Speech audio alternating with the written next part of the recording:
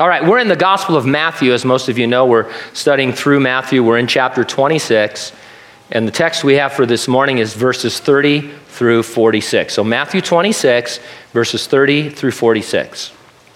The topic, in the Garden of Gethsemane, Jesus lets us know he is determined to go to the cross in perfect submission to the will of his Father. The title of our message, The Victory Garden.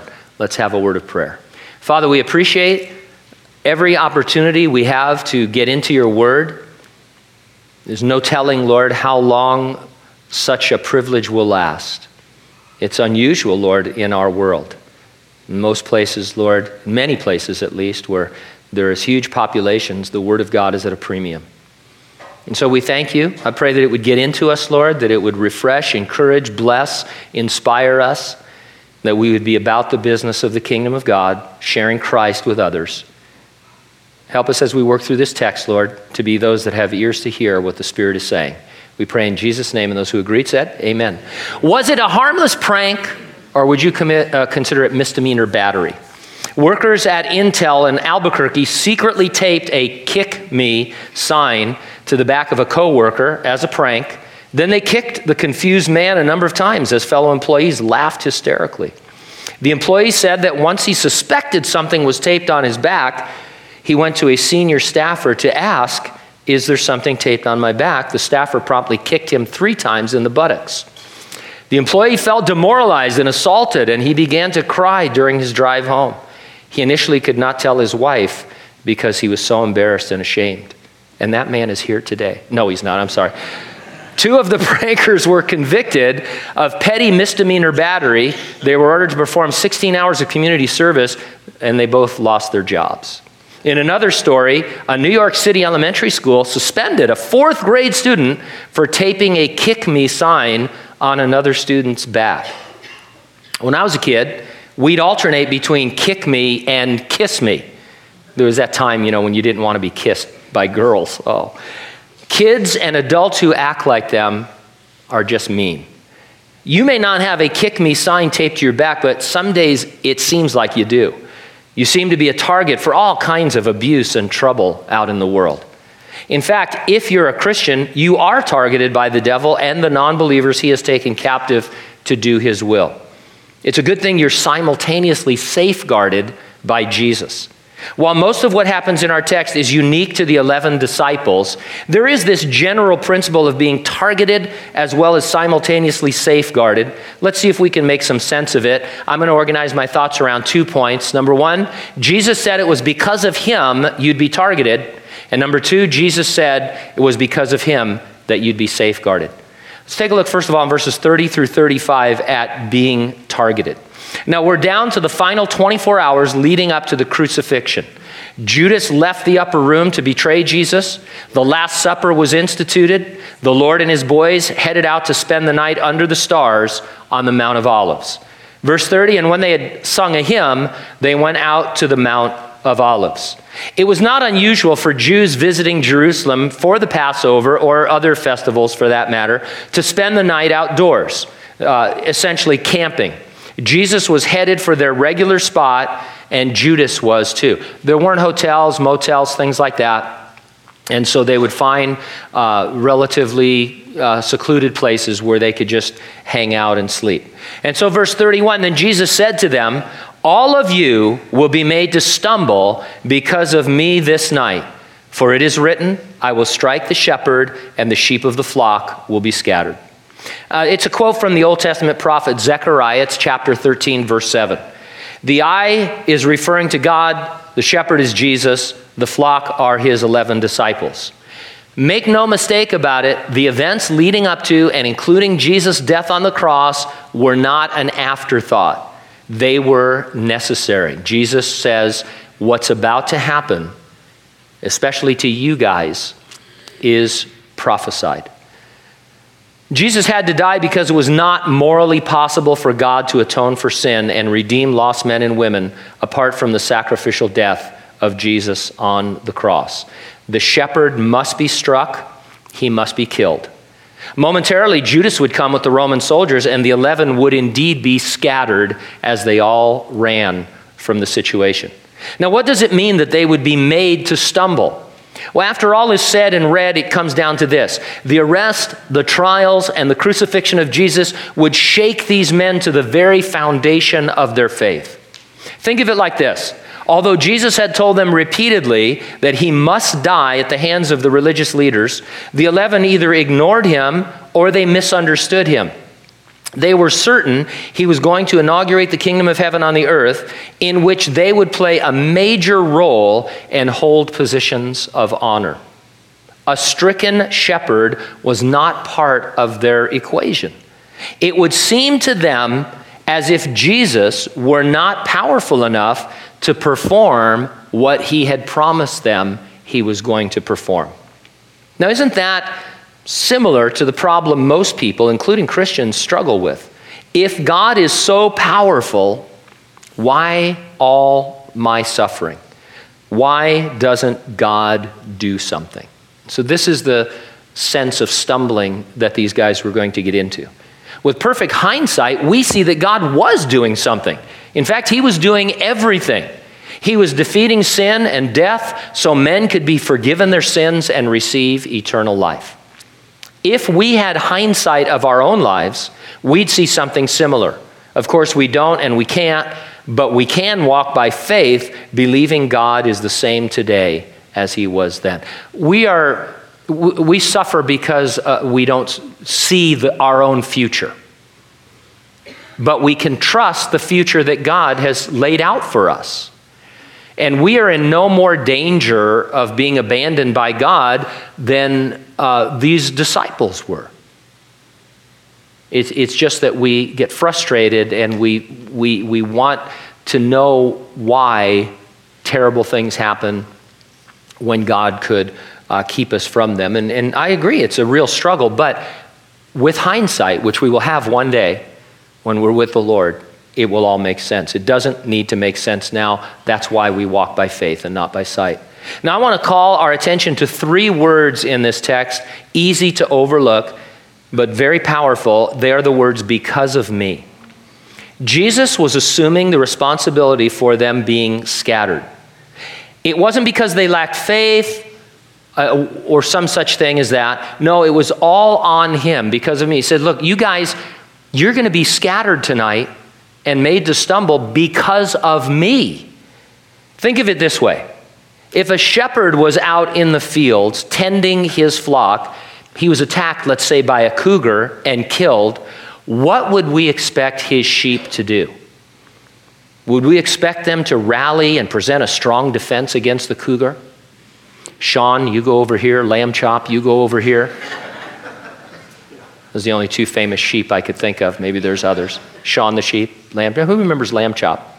Oh, classic. All right, I'll talk to you guys. But anyway, no, you wouldn't expect that. You'd expect them to run and scatter because the shepherd was everything to them. He was their sole protection. He was the focus of their flock. And so this isn't a rebuke. Jesus isn't going to say, man, I wish you guys wouldn't scatter. He says, no, you're going to scatter because of me. Because I'm going to be struck and because you're a follower of me. It was full of emotion. He had put a target on their backs, as it were, and it didn't say kick me or kiss me, it said kill me. Today, we too are targeted. Jesus told us that since the world hated him, it would hate us just as much. In such a world, we can expect persecution. Do you realize it is unusual for believers not to be persecuted? It is the exception rather than the norm. Historically and around the world right now, it is the exception. The norm is for Christians to be persecuted. Now, I'm not saying we don't suffer persecution in the United States. There's some things that you've been tracking in the news, about the thing in Houston where pastors are being subpoenaed and other things like that. There's a battle going on, but I don't know that I think it's risen to the area of persecution yet. Nobody's been put in jail for what I can tell. I'm not looking forward to it, but the real persecution hasn't really come, and for that we're blessed. And I'm not anxious to get into it.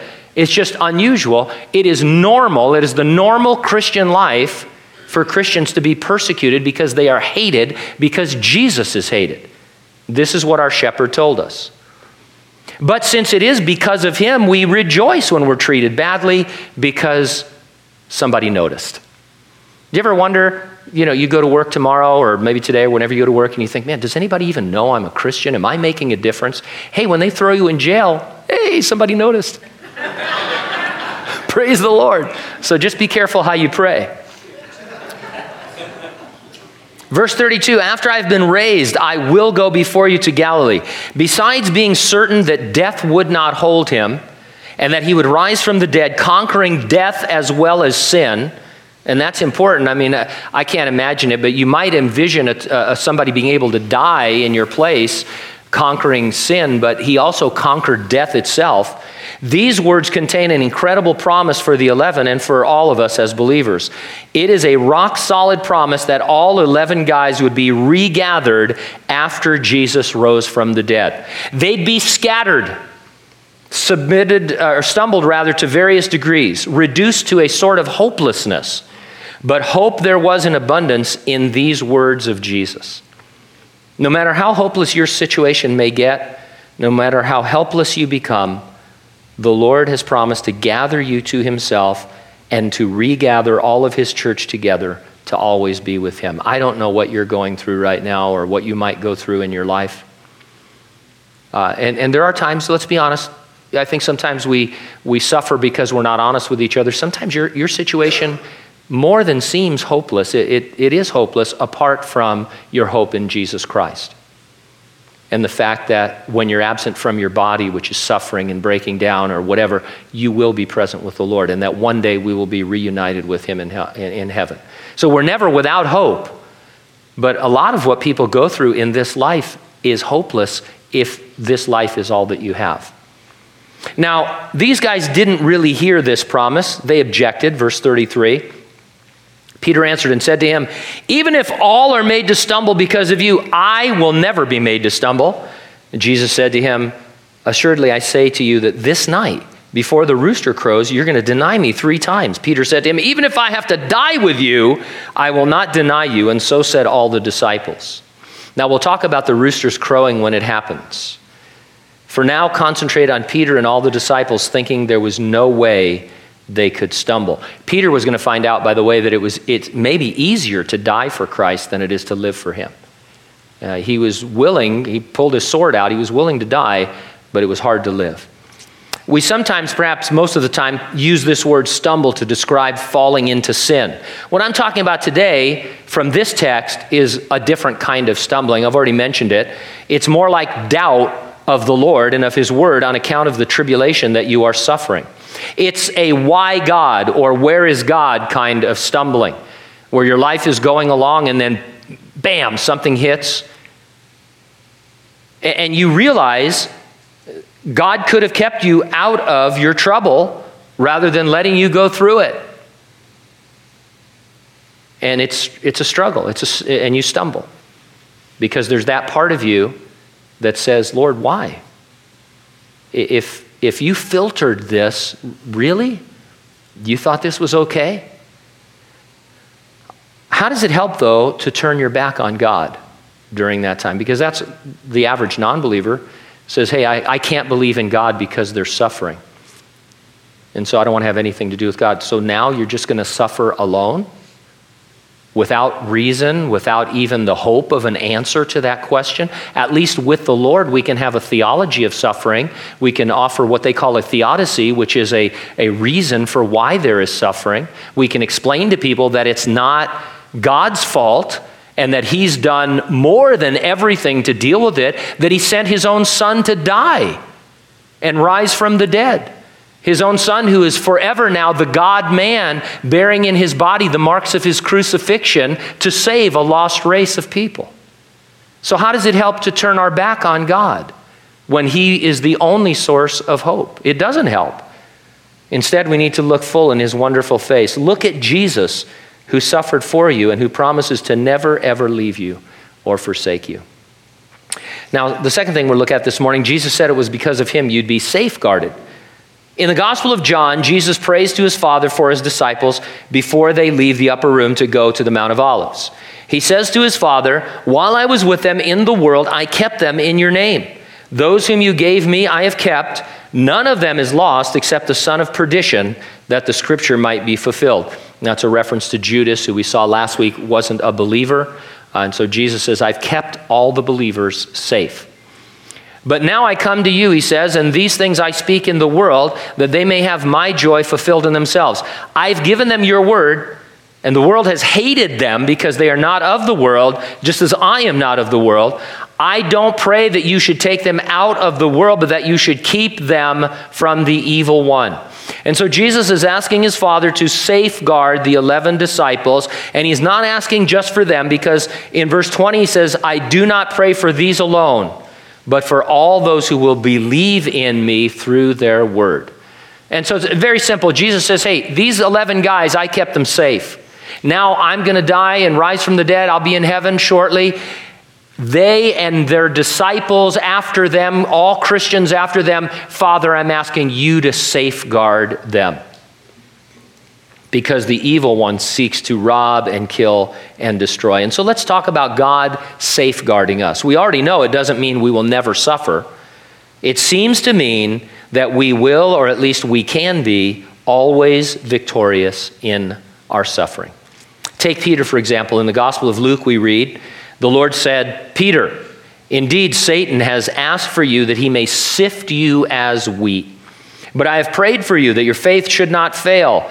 And when you have returned to me, strengthen your brethren. I wish we could just talk about that all morning. He says, I've prayed your faith will not fail. And when you return to me, because guess what? Peter is going to fail. Then you will strengthen your brethren. What an amazing prayer. Peter was going to be sifted. He was the target of the enemy. Jesus' prayer would safeguard Peter. He would return and he would serve, strengthening the brethren. One commentator put it this way. He says, imagine this. Satan has a big sieve with jagged-edged wires forming a mesh with holes shaped like faithless men and women. What he aims to do is throw people into the sieve and shake them around over jagged edges until they're so torn and weak and desperate that they let go of their faith and fall through the sieve as faithless people, right into Satan's company. Faith cannot fall through the mesh. It's the wrong shape. And so as long as the disciples hold to their faith, trusting the power and goodness of God for their hope, then they will not fall through the mesh into Satan's hands. We're going to be sifted, but we are safeguarded by God and can always be victorious. Then Jesus came with them to a place called Gethsemane and said to the disciples, sit here while I go and pray over there. Now, I approach this section in the story with real caution. One commentator duly noted, no man can rightfully expound this passage. It is a subject for prayerful, heartbroken meditation more than for human language to describe. Gethsemane means oil press. It's appropriate as this was the Mount of Olives and as Jesus was going to be pressed and stressed prior to the cross. Jesus strategically leaves 8 disciples near the entrance. He takes 3 others a little bit further, and then he positions himself in another location. From an aerial map, it looks like a battle strategy. And we're not going to read anything more than that into it, except that Jesus had an idea of what he was doing in his spiritual warfare. Verse 37, he took with him Peter and the 2 sons of Zebedee. He began to be sorrowful and deeply distressed. The 2 sons of Zebedee, James and John. These 3 were a sort of inner circle. They often witnessed events the other disciples were not privileged to. They were there on the Mount of Transfiguration with Jesus when Moses and Elijah appeared to him. They were there when Jesus raised Jairus' daughter from the dead. We shouldn't assume they were more spiritual or that they had earned these positions. God chose them for the service, and that's it, period. You look at these guys, you think, well, now John seemed to be a real spiritual dude, right? You read his gospel, he's all in the heavenlies. You read his epistles, he's all about love. If we took a poll and we said, who's the most spiritual disciple, John would win out. But then there was Peter, who everybody always makes fun of. I've heard all the jokes. Peter had foot and mouth disease. That kind of thing. Just a few seconds ago, he said something incredibly dumb. Jesus said, you're going to, deny me or you're all going to be scattered. He says, not me. And he goes, well, yeah, actually, you're going to be the worst. So it wasn't because they were the most spiritual. Well, why am I telling you that? Because you don't advance in the kingdom of God by being more spiritual. You want to be more spiritual because that's your walk with the Lord. But God doesn't look down and say, I'm looking for a few spiritual people. And if you're the most spiritual, I will reward you. If you have that kind of thinking, you're going to be all wrong. God wants to use everybody. He wants you to be spiritual for your own sake. And there's not a competition. If you're chosen to a place of service, it's because of that. God chose you to it. Billy Graham, is he the most spiritual man in America? Is that why God used him so mightily? I don't think so. Now, you and I, though, we're never going to be Billy Graham, probably. I've given up hope of being Billy Graham. Does that mean I'm not very spiritual? Well, I can't use myself. I'm not very spiritual. But anyway, some of you guys, do you understand what I'm talking about? We spend so much time worrying about other people, and the kingdom of God is not a place where you advance by, taking more classes in spirituality. You're spiritual because that's what you ought to be. You're to pursue holiness for its own sake and your walk with the Lord. And so think about you and the Lord. Let him choose who he wants to use for what. It'll save you a lot of problem when you get overlooked for something, thinking that you're more spiritual than that guy. A lot of times God, and I don't want to encourage you to be unspiritual, but sometimes God chooses people just to blow people's minds. You look at somebody and you say, really, that guy? Okay, Lord, you must know what you're doing. Now, I'm told these last words in this verse 37, sorrowful and deeply distressed, are among the strongest words in the Greek language to express a depth of emotion. And we're not going to touch on it very much because Matthew doesn't really. We're not going to try and draw out how sad and distressed Jesus was. But know that in his humanity, he was stressed, and this was overwhelming him. Have you ever been hit like that with a wave of emotion? Been overcome to a point where you almost can't function? Jesus was. And you think, well, wait a minute, Jesus was God. Yeah, but he was fully human at the same time. And it just rolled over him. Then he said to them, my soul is exceedingly sorrowful, even unto death. Stay here and watch with me. Have you ever muttered the words, I feel like I'm going to die? You mean that you feel awful emotionally. You feel beat up and left for dead spiritually. Have you ever been around someone else who felt that way? If you have, you certainly wanted to help them. You wanted to encourage them. You wanted to strengthen them. But you probably didn't know what to do or say. Jesus, in essence, tells you what a person in that state needs more than anything else: for others to watch with the sufferer. As the scene unfolds, we'll see a little bit more about what that means. Verse 39, he went a little farther and fell on his face and prayed, saying, "Oh, Father, if it's possible, let this cup pass from me. Nevertheless, not as I will, but as you will."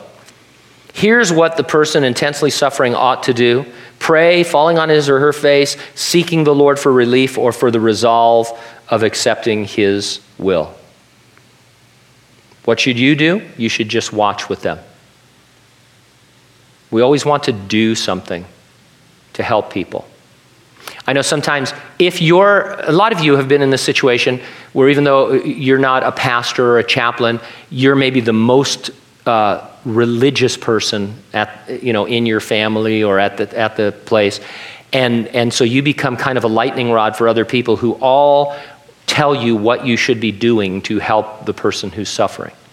How many times you should be visiting them, and you should bring them meals, and you should do this, and you should do that. And it's all because we want to help people, and sometimes there's really nothing. You annoy people. I had a lady in the church, you're going to laugh at this, but it's true. She was dying of cancer. And she called me up and she said, this one sister, I dearly love her, but please ask her to quit visiting me.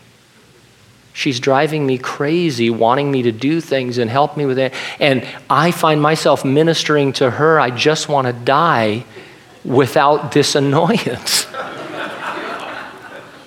And it's funny, but it's not funny. Because we want to do something, and the Lord says, just be someone. Just say, hey, I'm here for you. If you want something, great. If you don't want something, great. I'll be here for you tomorrow. I'm not going to judge you. I don't have any opinion about this. If you want to say some crazy stuff, we'll work that out later. I'm with you. I'm praying for you. And you know, even if you're going to challenge God's love for you, I don't need to defend him because we all know he loves you. I'm just here for you. Now, regarding Jesus' prayer, it establishes that there was no other way for God to forgive sin and save the human race. Jesus, as the God-man, must drink the cup, which is a picture from the Old Testament to describe God's wrath against sin. This is why all other religions and philosophies should offend you as a Christian, because they propose a way of getting right with God that ignores the blood sacrifice of Jesus Christ. And they essentially say, you can be a Christian and believe that God sent his son to die a criminal's death, a shameful death, and you can be saved. Or we have 15 good works you can do, and you can be saved. And that is offensive to the cross of Jesus Christ. People say the cross is offensive because on it a man died and it's bloody. That's what's offensive, is to ignore the cross because it cost God his son. And there was a great deal of suffering that went into it. But there's no other way for the human race to be made right with God. Jesus was determined to go to the cross. Here in Gethsemane, he decided he definitely would. One commentator said, "Not your will but mine changed paradise to desert and brought man from Eden to Gethsemane. Now, not my will but yours brings anguish to the man who prays it, but transforms the desert into the kingdom and brings man from Gethsemane to the gates of glory." Verse 40, then he came to the disciples and found them sleeping and said to Peter, "What? Could you not watch with me 1 hour?" Now, before we form an opinion, something Luke says in his gospel should be remembered. He says that their eyes were heavy from sorrow. Jesus had just told them some disturbing things. One of them would betray him. He was leaving them. They would all fall away, and Peter is going to deny him. They weren't sleeping as the result of normal weariness at the end of the day, but because they had been rocked by care. It's also been suggested that there were evil forces at work here, what we would call a demonic attack. It makes sense that Satan would want to hinder the prayers of the disciples in order to try to undermine the decision of Jesus to obey his Father. I don't know how things work in the demon world, but you know, when Satan hears Jesus, and I mean, you can be confident Satan was on the scene. When he hears Jesus tell his disciples to watch, I'm sure he's got some sandmen, you know, that, hey, we need to put those guys asleep, because the weaker Jesus is, the more opportunity we have to end this thing the way that we want it to end. I'm not making excuses for Peter, James, and John, only pointing out that praying is work and it's warfare. Verse 41, watch and pray lest you enter into temptation. The spirit indeed is willing, but the flesh is weak. Flesh is more than the physical body getting tired. It is the propensity we find within us to fulfill our physical needs in sinful ways. It is our bent towards sin. Again, this was more than mere tiredness after a long day. This was warfare. In actual warfare, you don't want to be asleep when the assault comes, and neither can you afford to slack off in spiritual warfare. Notice, too, that even though the disciples praying could have comforted Jesus, he was concerned for them. He doesn't say, hey, guys, I need you to pray for me so that I can overcome temptation. No, he says, you guys need to pray because temptation is coming to you. And here it means testing. A test, a trial was coming. They needed to be ready to meet it head on. Again, a second time he went and prayed, saying, oh, Father, if this cup cannot pass away from me unless I drink it, your will be done. He changes his prayer a little. He acknowledges the cup cannot pass away. He must drink it. The wages of sin is death. Jesus would die as substitute for every member of the human race that sin might be forgiven, that we might have eternal life. There is no other way to deal with sin than for mankind to be saved. And he came and found them asleep again, for their eyes were heavy. He checked on them again. Are you the kind of person who would constantly check on a baby to make sure he or she is awake? Probably not. I'm like that, though. I am terrified of babies. There's nothing more terrifying in all the world than a baby. The puke doesn't bother me. The pooping doesn't bother me. That's all par for the course. But a sleeping baby, That terrifies me. And so I sneak into their rooms and I poke them. I want to see them move because I'm afraid. Maybe, I think I have PTSD from seeing a lot of crib death or SIDS, whatever they call it now, and stuff. So I poke. Then I have to get out of there when they start to cry so that their parents or my wife doesn't know, but she knows. She goes, "Were you in there poking the baby?" Maybe. But at least he's alive. Yeah, but we need to get some sleep. You sleep. I will watch. So Jesus, in a sense, is poking his disciples. He's saying, "Hey, are you guys asleep? Wake up, you guys." Verse 44, so he left them. He went away again and prayed the third time, saying the same words. Watch, pray. It seems so simple, but it proves so hard. When the soldiers come to arrest Jesus, Peter's going to draw his sword and cut off a guy's ear. It's easier to wield a sword than it is to yield to the sword of the Spirit. We always want to think we're doing something. Watching and praying don't seem to us to be as important as doing something, but they are far more important. Verse 45, then he came to his disciples and said to them, "Are you still sleeping and resting? Behold, the hour is at hand. Son of Man is being betrayed into the hands of sinners. Rise, let us be going. See, my betrayer is at hand." From one perspective, you'd have to say the disciples had failed. They had been in a spiritual skirmish. They had been overcome by the flesh and by whatever demonic forces were at work. When Jesus seemed to need them the most, their own needs took priority. When they could have been ministering to Jesus, he had to minister still to them. Now the Lord wakes them and leads them into the mouth of a roaring lion. They're going to be scattered just as he predicted. But all will nonetheless be safeguarded. They will be regathered. None of them will be lost. They are safe, spiritually speaking. You and I will face the roaring lion, the devil, as he goes about seeking whom he may devour. We will be readier for some troubles than we will for others. Can you name some trials that you went through? Piece of cake. And then all of a sudden you get knocked down in a way that you can't even imagine. We'll all have varying degrees of spiritual success and failure. We don't like to admit it. Sometimes people say, hey, how was it in that trial? I say, I failed miserably. But the Lord saved me. We will sometimes sleep when we ought to be awake and aware, watching and praying. Through it all, remember these words of Jesus, John 17:15. I do not pray that you should take them out of the world, but that you should keep them from the evil one. Our Heavenly Father will keep us. He will safeguard us. We can break through to victory even after failure. Make no mistake, we will not be kept from trouble or testing.